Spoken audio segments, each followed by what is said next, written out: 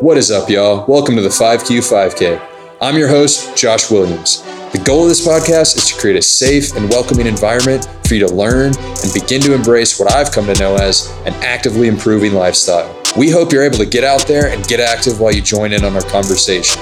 That being said, let's get to it. All right, what is up, guys? Welcome back to another episode of the 5Q 5K. I'm here with Jeffrey Chang. How you doing, Jeffrey?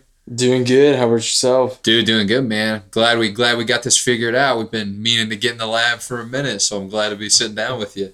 It's an honor. It's an honor. You've been talking about this pod for a long time. I remember the first time you talked about it with me in the parking lot of our church at Northway, and you've come a long way since. So it's been really cool to see the progress. Hey, thanks, man, dude. Trying to lock in, just help everybody out as much as we can. Got to keep improving, but yeah, man. Well, give everybody a window into Jeffrey and kind of give us your background in athletics. Where you started, where you been. Happy to. Well, I'll start at the beginning. Athletics aside, I was born in Potomac, Maryland. Grew up there, and then came down to Texas to go to Baylor University. And been in Texas since. But as for the athletic background, I was really fortunate. My parents, when they were raising me, tried to expose me to just plenty of sports just to see what would catch. And so I remember at a young age, I did soccer, gymnastics, skating, a little bit of basketball. I didn't know you were a skater. Was it like skateboarding or like roller skating? No. Like my mom, whenever she watches the Olympics, she loves figure skating. And I think that kind of skating. That's right. Yeah. Okay. Ice skating. I was expecting kick flips and stuff, but hey, there you go. You don't ever want to see me on a skateboard. It'd be a very bad situation. But yeah, just ice skating, and I was frankly really, really bad at it. I spent more time on my butt than on the skates itself, so that was quickly a no. So not the next Apollo. Oh no, no, not a speed skater, that's for sure.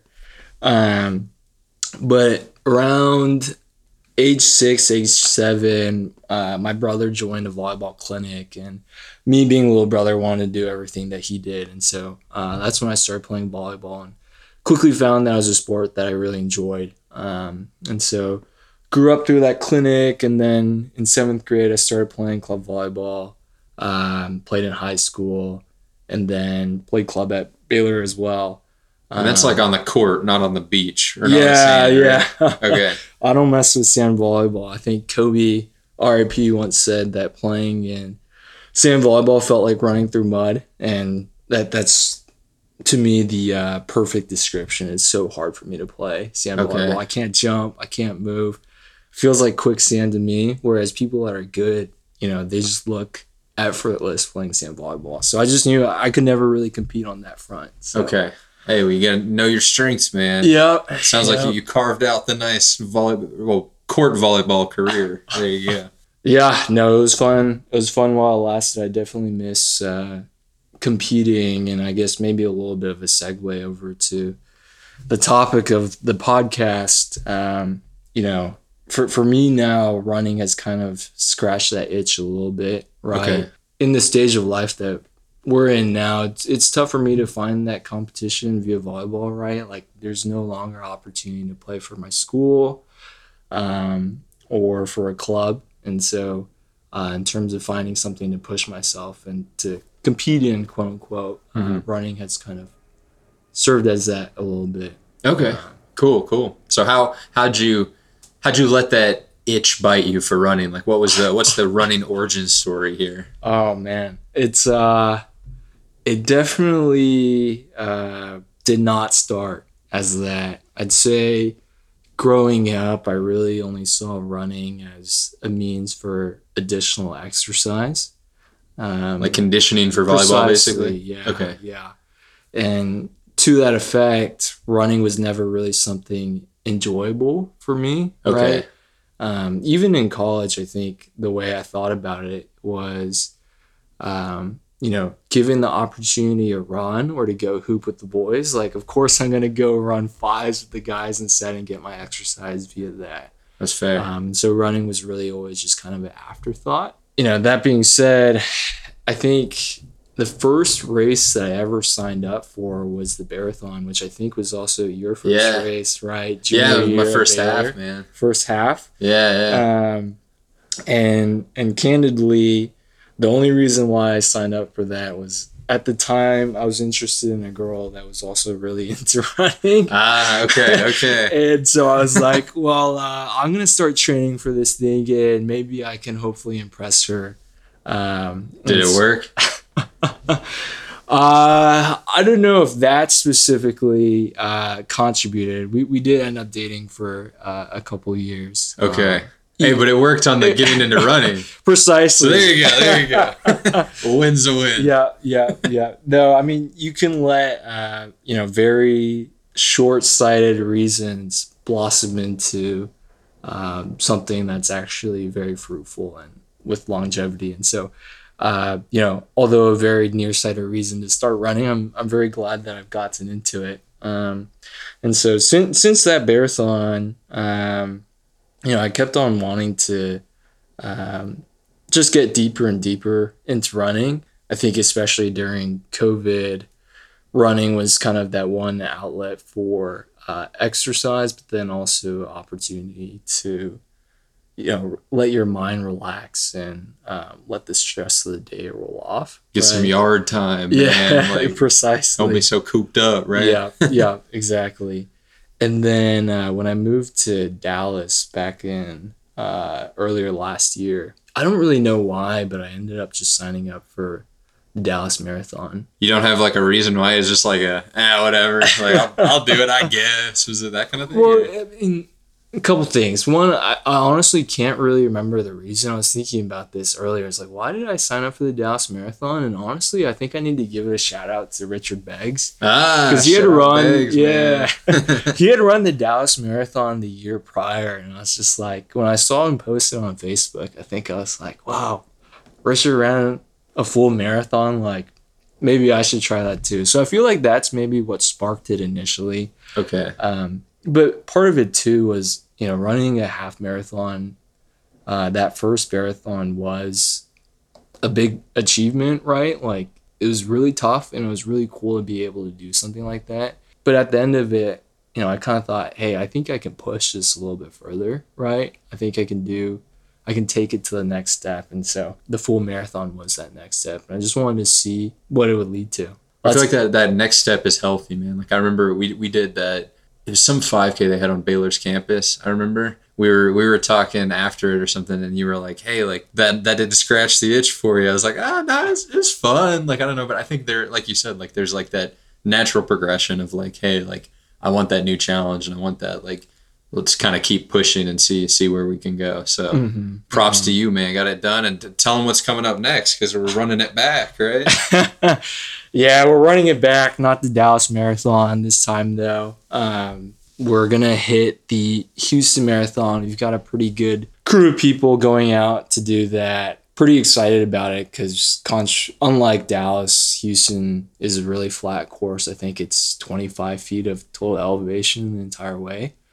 But that comes like mainly in like one little portion, I'm pretty sure, too. Oh, man, you're ahead of me. I haven't done any research at all yet. But hey, just a little bit of research. Yeah, so Houston Marathon, got a good crew. Tommy Keene, my roommate's doing it too. Both of us kind of have an unofficial goal of wanting to finish it in a 3:30. So I think that translates to an 8-minute mile pace. And so nice. Been training together, hitting a couple long runs, and just been having a really fun time with it. Cool. We're still several weeks out, so I think we're in a good spot, but we'll see how it goes. Hopefully it'll be nice and cool. Like I know last year I heard from somebody that went last year, I guess it was like really like hot on the race day, and I was like, brother, please no, please no. But I guess we'll see. Yeah, temperature really is a huge deciding factor. Yeah. And maybe that's just me saying it as someone looking for an excuse if I don't get a great performance, but I think it is a big factor. Like, just 3 or 4 weeks ago when it was still 80s and 100, 80 to 100 in Dallas, like you go for what you think is an easy run, and your heart rate is just. It ain't an easy run. It is not an easy run. Whereas we've had this really nice stretch of 50-degree weather, and all these runs have just felt so good. So I'm right there with you, man. I'm hopeful that come Houston Marathon time will be nice and cool. Yeah, dude. I guess we'll see. Like, I've heard it's supposed to be like a pretty intense winter.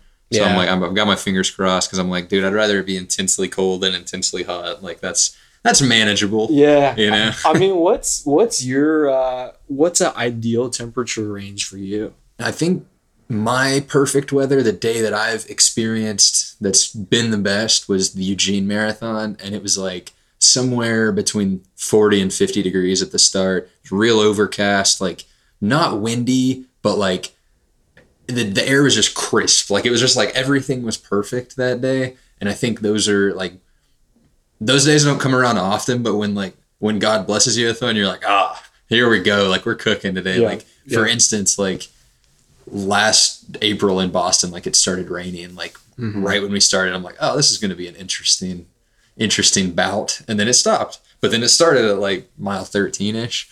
And dude, like I have chafed in ways that I did not know was humanly possible in the rain. Like, I mean, there's so many variables that come into, like, I mean, when you're thinking about marathon training in general, the whole training block, there's so many different variables. Then you go to race day, it's like a whole nother batch of variables, like the weather, like different ways you've trained. If we want to go into like, I mean, even going into the nutrition, like what you're eating and like making sure that you have like enough calories, enough carbohydrates in your system to finish the race and finish it strong. I think that's a big thing. And I know that's something that you've put some time and thought into, is kind of figuring out your fueling routine. Kind of tell everybody a little bit about that, because I know for those that are kind of starting out, like they might not be knowledgeable of Martin, or they might not be goo guzzlers. You know? Fair enough. Got to credit a lot of this to you. A lot of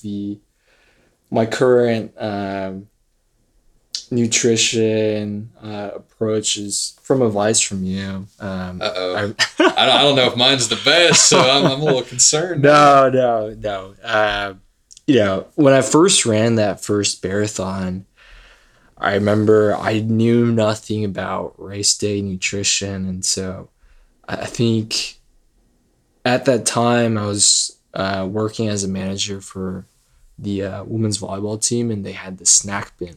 And in the snack bin, they had these honey stingers, right? Mm-hmm. And so little waffle things. I know what you're talking about, but this was one of their gels. Oh, gotcha. Yeah. In my very limited understanding of proper fuel, I'd seen other runners use some form of gel before, and so I think one of the practices before the marathon, I just grabbed one and was like, I'm going to use this to power my way through this half marathon. And to anybody that's run the marathon before or heard of it, you'll know that it has its pretty tough stretch to the hills. I think has its ups 60, and downs, literally, right? Very high ups and very high downs. And so I think my plan going into it was to take a honey stinger going into the hills. And I made the mistake of taking the honey stinger like right after a water station. And so my throat was just gummed up for that next mile until the next water station. I mean, for a lot of reasons, was a pretty bad approach to race day fuel. I think from that experience, knew I needed to take a more measured approach. And I think you were the first person that actually introduced me to using goos and other gels and being really methodical with it. From there, learned that you don't just need one gel for a race. Like what you want to be doing, you can honestly read this on the instructions label of whatever your preferred gel is. But for goo, for example, I think you're supposed to take one every 45 minutes, 5 minutes before. So at the 40-minute mark, you take one. And So then it's like active and going by exactly, like 45. constantly replenishing and giving yourself additional fuel. Besides just going into the race, there's also figuring out your morning routine is also extremely important. And I think it kind of varies based off of who you are, right? And so it's really good to use your training block and see how your body reacts to certain foods, and also knowing like when you have to eat. So like for me, what I realized over the last couple of races, like what works real well for me is about 2 hours before race start, I want to get a banana, want to get a Cliff Bar in me. For other people, that could be oatmeal or bread or whatever. But figuring it out before race day is super important, so that on race day you're not trying something new and just destroying your stomach right before. I've been there, dude. Like, have you ever, did you try that? Like trying something new on a race day? Oh man. Fortunately no, but I mean, I think you and I both have heard a lot of horror stories. So Dude, oh my gosh. I remember I did that in Oklahoma City. Whatever had happened, like I'd ran out of, I think I was doing goo at that point. yeah. And I'd ran out of the flavors of goo I had. So then at the expo, I was like, yeah, I'll just get this other one. This one looks great. This is wonderful. And it was like something like some stupidly sweet flavor, like birthday cake explosion or like something. I don't know. It's like some random flavor, but like you know how it is. Like it's always, they've got like, it's like lime attack, birthday cake explosion, like just different things like that. And Right. like, weird names. And I tried whatever, probably, I think it was like birthday cake explosion or something. I was like, oh, this is going to be great. Was not great. My stomach hated that thing, man. And I was going to the bathroom the whole day. So we got Halloween coming up. That was a spooky instance right there. Indeed. Fair enough. No, I think to your point, it is important to find a flavor that works for you. I know you're not the biggest fan of goos now anymore. Dude, it just like, they clog up my throat. Like, I don't know. Yeah, no. I think it also depends too, right? Like they've got goo octane, which goes down a little bit easier. So for me, I don't love goo either, but after experimenting with a couple, like blueberry pomegranate, it's pretty unoffensive to me, and so I can just pop one and down one. But see, for me, like when I made the switch to like doing like the Martin stuff, I'm like saying not offensive and going like, hey, this one isn't offensive, and that being like the measure of success for me. I was like, I gotta have something that like I can actually stomach, and like for sensitive stomach hive out there, like Martin works for my sensitive stomach. So yeah, I don't know. No, and that's the elite stuff. To your point, I've started using Morton more and more, and while goo is unoffensive to me, well, I'll say when I'm on a long run and I know I've got a Morton coming up in 20-30 minutes, I get super excited because I actually really like how they taste. It's kind of weird, but like I think personally it kind of tastes like tapioca pearls and boba tea. The goo or the Martin? The Martins. Oh yeah. I was about to say, dude, goo tastes like literal glue, like that Elmer's glue. That like, do you ever have kids in your class that would eat glue? Fortunately, no. Oh, okay. Well, there were kids in my class in elementary school doing that, and that's what I always picture, like eating goo. I'm like, I literally turned into that kid that's now eating and like chugging Elmer's glue. So I don't know. Sorry, goo, if you're listening to this, but my bad. Yeah, fair enough. So I mean, we've hit on pre-race, during race. I think for post-race, to give you a shout out as the Noon enforcer. I love me some Noon, man. You definitely got me on that, and so just a couple products that I've used these past couple of years. Yeah, for me, like I don't use the gels or anything like that on like every run, like because at the end of the day, like all you really need is you're getting like some sort of carbs in. So I mean, you can eat anything that's got carbs in it to help you. So like if you look at the gels and you're like, I can't do this, or like, I mean, some of them are kind of expensive. I'll be honest, but if that's not something, just make sure you're getting something and it's getting you a good source of like carbs to continue like fueling for that workout. Because I mean, we were going on like an hour or two run. I mean, you can't be doing nothing, you know. And I mean, especially like talking about noon and like the hydration products. That's something in Texas that like this summer, dude, I was like breaking my long run into little segments and just chugging some noon in between all of them. And I mean, I love me noon, man. I'm a noon goon.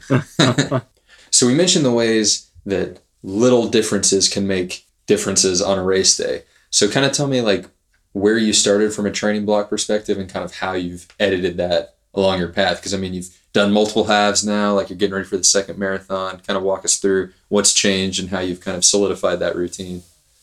I'd say the very first training block that I did, I really knew nothing at all. And so I think what I did is I just hopped on Google and searched 10-week training program for a half marathon. It was something pretty simple. You know, you just do a couple of shorter runs and then have a longer run at the end of the week. And I think the way it works, it built up from a long run of 5 miles to 10 miles. And so I really just followed that and focused on miles with that first running block without really thinking about much else. And I think for subsequent races, I quickly began to realize that the way that you run those runs is also incredibly important. That first training block, I kept running into injuries. You know, I'd get tendinitis. Was this the marathon one? Yeah, the very first one. I run into tendinitis and just got really frustrated.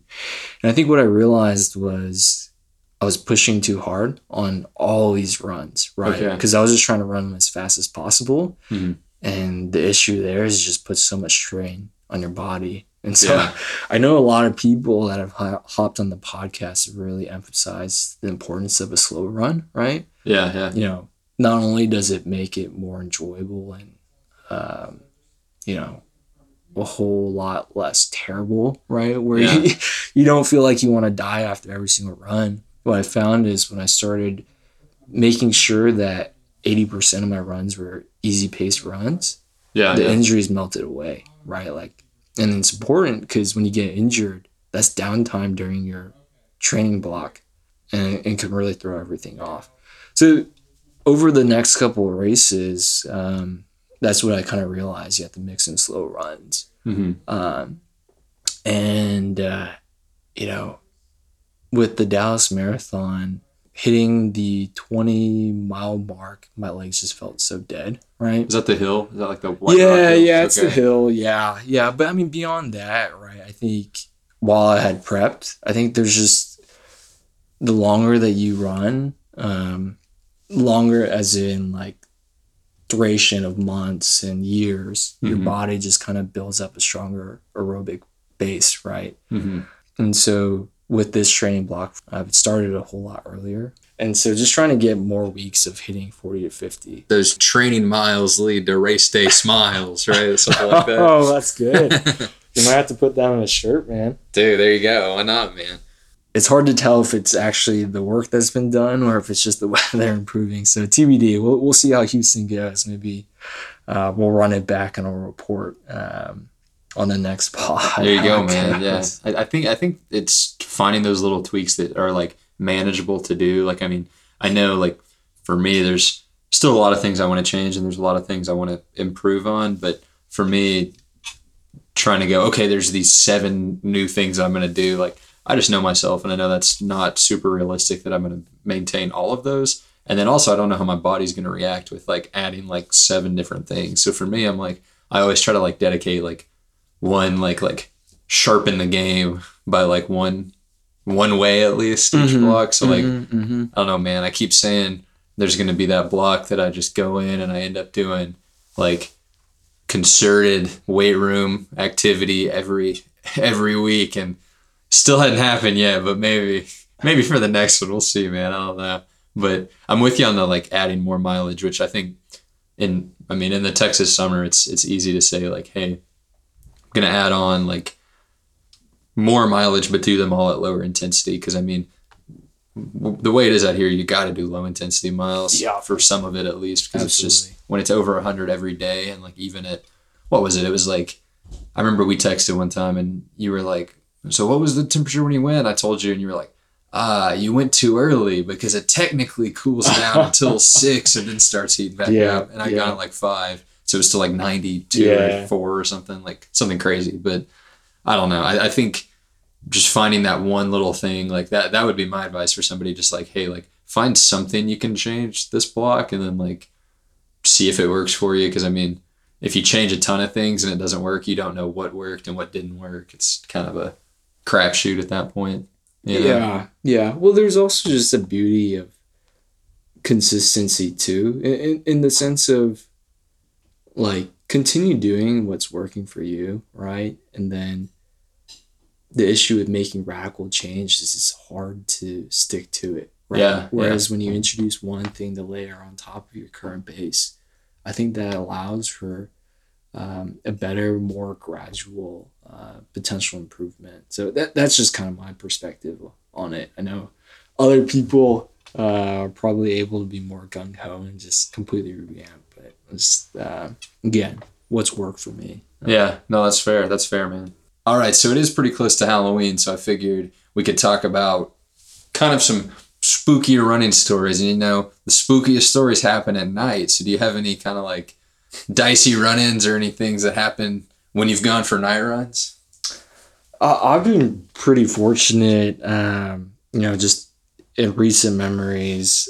When I first moved to Dallas, I moved to near the SMU area, and it was strategic in the sense of I knew at some points I would probably have to run at night. And so if I thought to myself, I'm going to be running somewhere in Dallas, probably a little safer running around the SMU campus than like downtown Dallas. That being said, one thing I didn't really think about, apparently coyotes are native to Dallas. Not Dallas, to Texas.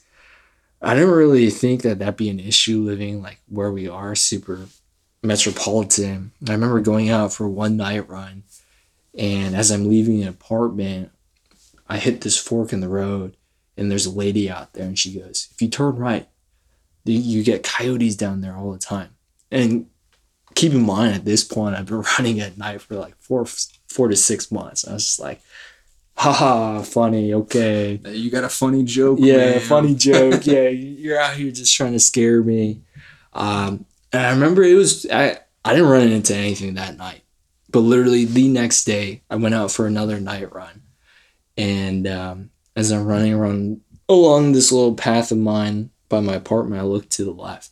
And there's a couple little eyes in the darkness. And I was like, okay, well, motivation to run faster, right? Did they like chase you or anything, or like were they just kind of minding their biz? Well, that's the thing, right? So like, I've always heard of coyotes and cartoons and whatnot. Never actually seen one in real life. So you're thinking the Spurs mascot is who you're thinking when you think of a coyote, right? Yeah, something big, right? But what emerged from the shadows was like the size of a dog. It's just like, okay, if there was a whole pack of them, I probably would have been more scared. But with just one, you're like, I'm taking the puppy home. That's my dog now. Or if it jumps at me, I just might punt it. So that's fair. That's probably been the biggest roller coaster. Seeing the eyes and then seeing how small the actual coyotes were. But beyond that, no, man, I've been fortunate. I haven't had any super crazy run-ins. I had a spookier, like, I guess, I don't know. I think my spookiest runs have come too, like with kind of either running, like, I mean, when you're running in Waco and you hear barking, you better start speeding up because they're not going to be like on chains or anything. They're going to be running at you. But I remember when I was in Greece this spring, actually, I was running with a friend of mine that was on the trip named Alan. And Alan and I were running this rural, like, Greek town. And we're going and we start hearing barking. And there's like these dogs, like, pretty big dogs, pretty like buff looking guys coming up to us. And I'm sitting here like, yeah, I don't know how this is about to go.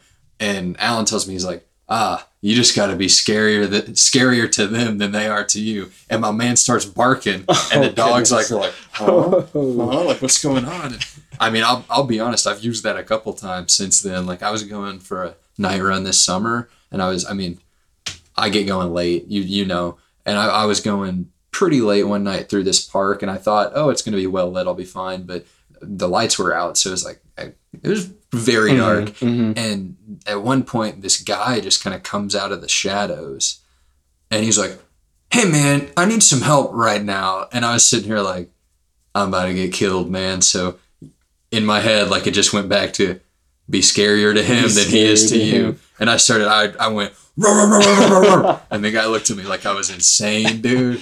But hey, I'm living to tell the tale. So, I mean, if that guy's out there listening, apologies to that guy. But I mean, I was going on the defensive there, you know. All right, man. So final question here. If you've got one piece of advice to give either to a beginner runner or to pass back to Jeff as a beginner runner, like, what would your one word of advice be? Yeah. Fair enough. I'd say beginner Jeff could have used a whole lot more than just one piece of advice. But, honestly, kind of a testament to your podcast. Like, I wish beginner Jeff could have listened to the advice of the people that you've had on the pod before. They've said a lot of really important things that I think are really helpful for somebody's racing journey, from running slower to also not let comparison be a thief of joy, et cetera, et cetera. So a lot of really good stuff there. And so I'll offer more of an insider tip that you actually shared with me during our second marathon, my second marathon. I think it was my second too. Was it? Yeah. Okay. It's going to sound super simple, but it honestly completely changed how that race went for me. I think the first marathon that I ran, I could not figure out for the life of me how to drink water. Like, how to drink it fast? Exactly. Okay. Like, if you try to drink it fast while you're running, you end up with more water all over your face where you choke on it. And I think I actually asked you the night before, like, I was just telling you one of the things I struggle with, and you're like, "Oh man, I got a tip for you." And so what you told me was, when you pick up the water, you want to crush the cup in half. And so you just leave a little sliver, and that way you can just shoot the water real quick. Yeah, dude. And I remember doing it during that second marathon. I was so blown away. I'd never been hydrated better than that ever during a race day. So that would be my one tip. Hey, those pit stops matter, man. Yeah. You got to make them fast, right? Yeah. You can't be like Ferrari F1 pit crew team. You've got to be Red Bull, in and out, just like that. No mistakes, man. No mistakes, man. No mistakes. I think crushing those, man, like, it's, speaking of, like, you don't want to get dehydrated. You don't. I mean, like, only elites are going to have like a table of their own little water bottles ready. So like, you're going to have to do the cups at some point. And for me, like, crushing that in half and just being able to take like little sips, it's done wonders for me. I'm sure I know I was taught that by someone as well. So don't throw it just to me like that. I'm a product of somebody else's coaching tree, but it is a good advice. It speeds up those pit stops. 100%. I don't know that anybody else would have shared that with me if it weren't for you. So wanted to spread the love and let the listeners know. Hey, well, thanks, man. You know me. I'll give you any tips I got. I'll try to speed anybody up. So, well, dude, I wanted to say thank you for being on today, Jeff. Thanks for taking the time, and thanks for always being somebody that I've been able to run with, and like always open to go and just kind of hang out and go for a run and just talk about whatever. I appreciate it, and I've loved having you live up in Dallas, man. I needed your friendship, man. So it's been great. It's been a lot of fun. I appreciate you having me on the pod. I appreciate you being an awesome running partner, and we're really excited to see our journey. Yeah, we're ready for Houston, man. We're about to tear it up. There you go. Well, thank y'all for listening today. I know we hit a lot of good stuff. We hit a lot of stuff that'll help y'all on race day, and maybe told you some ideas to help make spooky night runs not as spooky. You got to be spookier than whoever you're running into, like we said. But just want to thank y'all again for listening.